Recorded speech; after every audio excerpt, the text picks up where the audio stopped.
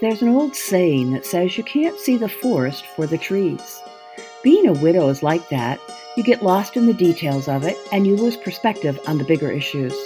And the bigger issue is, how are you going to handle the next 30 years? I'm pretty determined to figure out how to make the next 30 years the best years of my life. Hello, I'm Carolyn, and I'm a widow.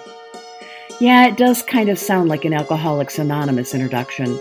That one word says it all. Widow. I was once part of something bigger than myself. I was a significant other. I was a partner. And now I'm not. Maybe we should start a Widows Anonymous group and have meetings. Kidding aside, these podcasts are meant to be a form of encouragement. They're not a number of steps. They won't tell you how to move through the grief. There won't be a list of things that you must do. These podcasts are just my stories, and through these stories, I hope you can feel a little less alone, a little stronger. Know that you're enough, and your situation is unique. And most of all, I want you to know that you're allowed to do things your way.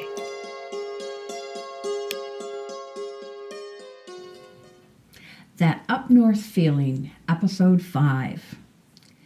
Being up north is a feeling as well as a destination. If you live here like I do, at some point in your life, you and your husband made a choice to live here. Maybe it was the woods themselves, the opportunity to go four-wheeling, hunting, fishing, hiking, or snowmobiling. Maybe it was that your neighbors were right on top of you in the city, and they're not so close here. Maybe it was your retirement dream to move north.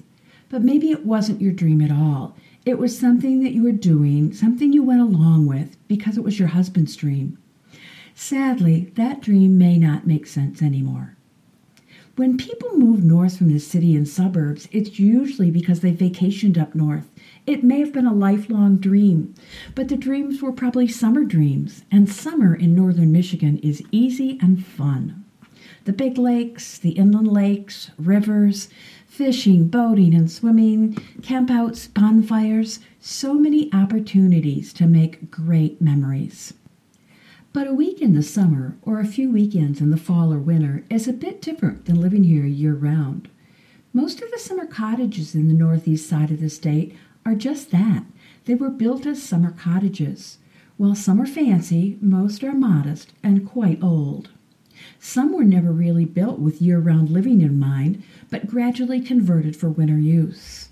Many are modular homes, some of which were never really designed for the coldest winter weather. I'm lucky in that regard. My husband was a retired carpenter, and he was very particular about the house we bought. It's not fancy, but it was definitely built as a year-round home. It's a single story. It has 2x6 walls. Those walls allow for extra insulation. It has excellent thermopane windows, no water pipes on the outside walls, a modern propane furnace, and a wood stove capable of heating the whole house. It's a good, solid house. If it wasn't, I don't think I could stay. We moved up north in November of 2019. We didn't sell the house downstate till June of 2020, and finally we had everything in the new house, garage, and barn. December of 2020, I became a widow. I had a beautiful little house deep in the woods up north, but I no longer had the most important part of our dream of living up north. Before I got married, I was a camp director in charge of a large camp program, as well as 9 buildings on 160 acres. I did everything from driving the old 9N tractor, replacing the distributor cap. I figured, how hard can it be? Just a few bolts and wires. I didn't know you needed to label the wires. I used the tractor to clear the road. I'd hook up the brush hog to mow the trails. I hung upside down in the septic tank to replace the pump with my 11-year-old son sitting on my legs to make sure I didn't fall in. I replaced toilet innards. I soldered copper pipes that burst. I hung drywall, glazed broken windows, wired smoke alarms, dealt with raccoons in the ceilings, and mice in the camp kitchen.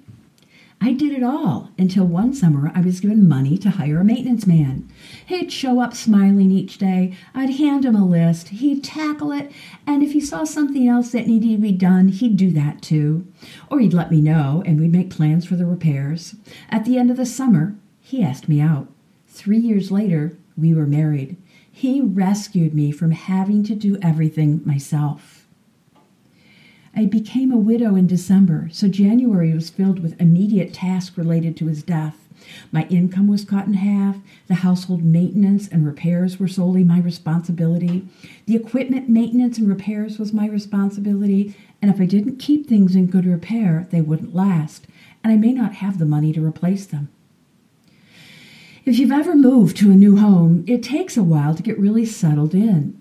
Due to COVID and my husband's rapidly declining health, we dealt with things as they came. We'd lived in our previous home for 20 years. We knew what needed to be done. We knew when the septic would need pumping. We had a pretty good idea of how long the water heater would last. We knew which windows would need plastic in the winter. And we knew when to pull the boat out of the water. Owning a home means there'll always be seasonal tasks that need to be done. Maintenance on the house and outbuildings, needed upgrades, and things that will break down and need to be repaired. All those things will require you to make decisions. During my first year of being a widow, I managed each crisis as it arose. But I also learned to start making plans so that everything didn't feel like such a crisis. I didn't have enough knowledge about the house or even living up north to be able to plan ahead, but I could start keeping track of things. I know my husband hadn't done it this way. He had always known from experience what needed to be done. He was retired and had more time to deal with things, and I gladly let him take on the responsibility. But now, it's my sole responsibility. Many things depend on having the equipment you need to do the job. November to March, I need to be able to plow the snow off the driveway. That requires the tractor and the blade to be on the four-wheeler. November to March, you need a warm place to fix things. That requires the propane heater or the kerosene heater for the barn. In the spring, I need to rototill to prepare the garden.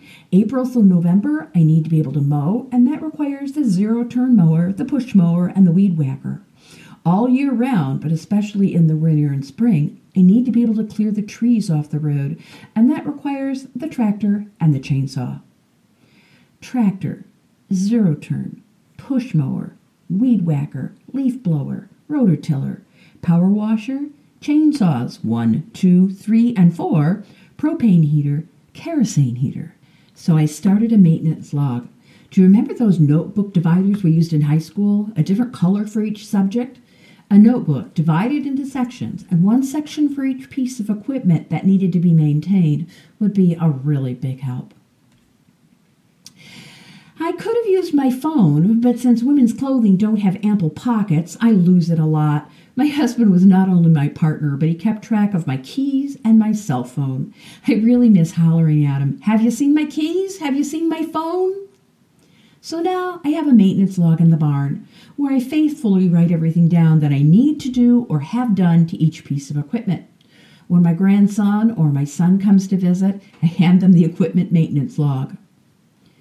Diesel gas, regular gas, kerosene, propane, gas oil mix, bar oil, mower air filter, chainsaw air filters, oil filters, hydraulic fluid, transmission fluid, brake fluid, power steering fluid, carburetor cleaner, 7 different kinds of spark plugs, mower blades, chainsaw blades, weed whacker string, and at least 3 cans of starter fluid, 1 for the barn, garage, and shed. I realized that I also need a supply list. At the top of the list it reads, "If you use it up, write it down." When my kids come in the summer, they're a great help, but more often than not, they forget to tell me the gas cans are empty. They use the last of the bar oil, or they use the last of the oil additive for the gas oil mix. My husband would notice these things.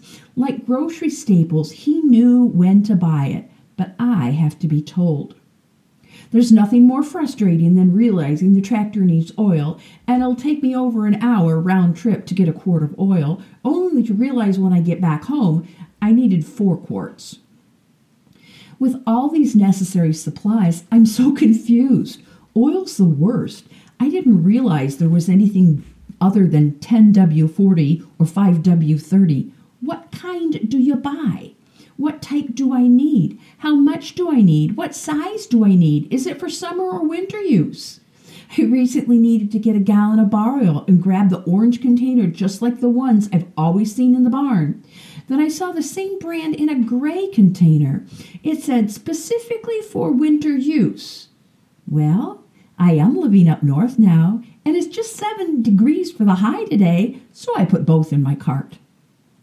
I do have owner's manuals for each piece of equipment that we've bought over the years. I even have a 5-pound manual for the tractor. But first, you have to get through all those warnings and safety precautions. I know I'm not the most knowledgeable about all of our outdoor equipment, but please, I'm not stupid. I do know that you need to remove the cardboard packing material before using the propane heater. So I thought about spending a couple of days this winter going through the manuals for each piece of equipment to make a supply list. That would take days, and part numbers from 15 years ago may not do me much good anyways. But I have discovered a secret weapon, the camera on my phone. Whether I'm stocking up on supplies, trying to figure out how to fix something, or planning for routine maintenance, I never take anything apart, go to the hardware, auto parts, or tractor supply without pictures on my phone. I've taken pictures of each piece of equipment, pictures of the model and serial numbers. I take pictures of the information on the motor, the actual part I need to replace, the numbers on the tires, the tread, the place the oil is leaking from, the container I just used up, the piece that's broken and where it came from. I have pictures of the boxes from 3 different types of chainsaw blades. I have pictures of spark plugs. I have pictures of just about everything I might need to buy to keep my equipment running. Photos in hand, I head out to get the stuff I need. But the hardware sends me to the auto parts store, who sends me to the tractor supply store, who sends me to the outdoor equipment store. I hate running from place to place. I just want to take care of the equipment so it runs when I need it. And up north, running from place to place can take hours.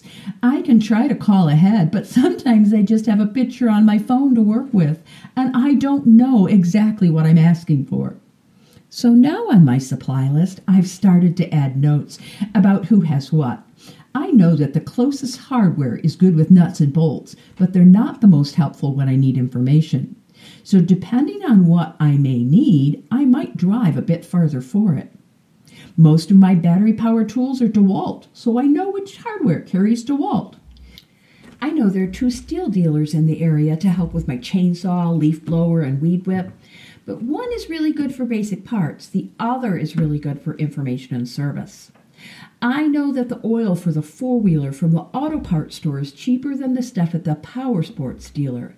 I know that Walmart carries the gas stabilizer and the oil additive for the gas oil mix, but it's not always cheaper than my auto parts store. I'm getting better at this. I'm now on the mailing list for every auto parts, tractor supply, and hardware store in the surrounding area, and I'm watching the ads for things I need for my equipment, the same way I used to do with groceries when I was feeding a family of 6. Thanks so much for listening. All the podcasts in this series can be found on my website. The website is we2justmepodcast.com. They're also located on Spotify, iTunes, Google Podcast, YouTube, and many other popular podcast feeds. New episodes are published weekly. Till then, I hope you have a really great week.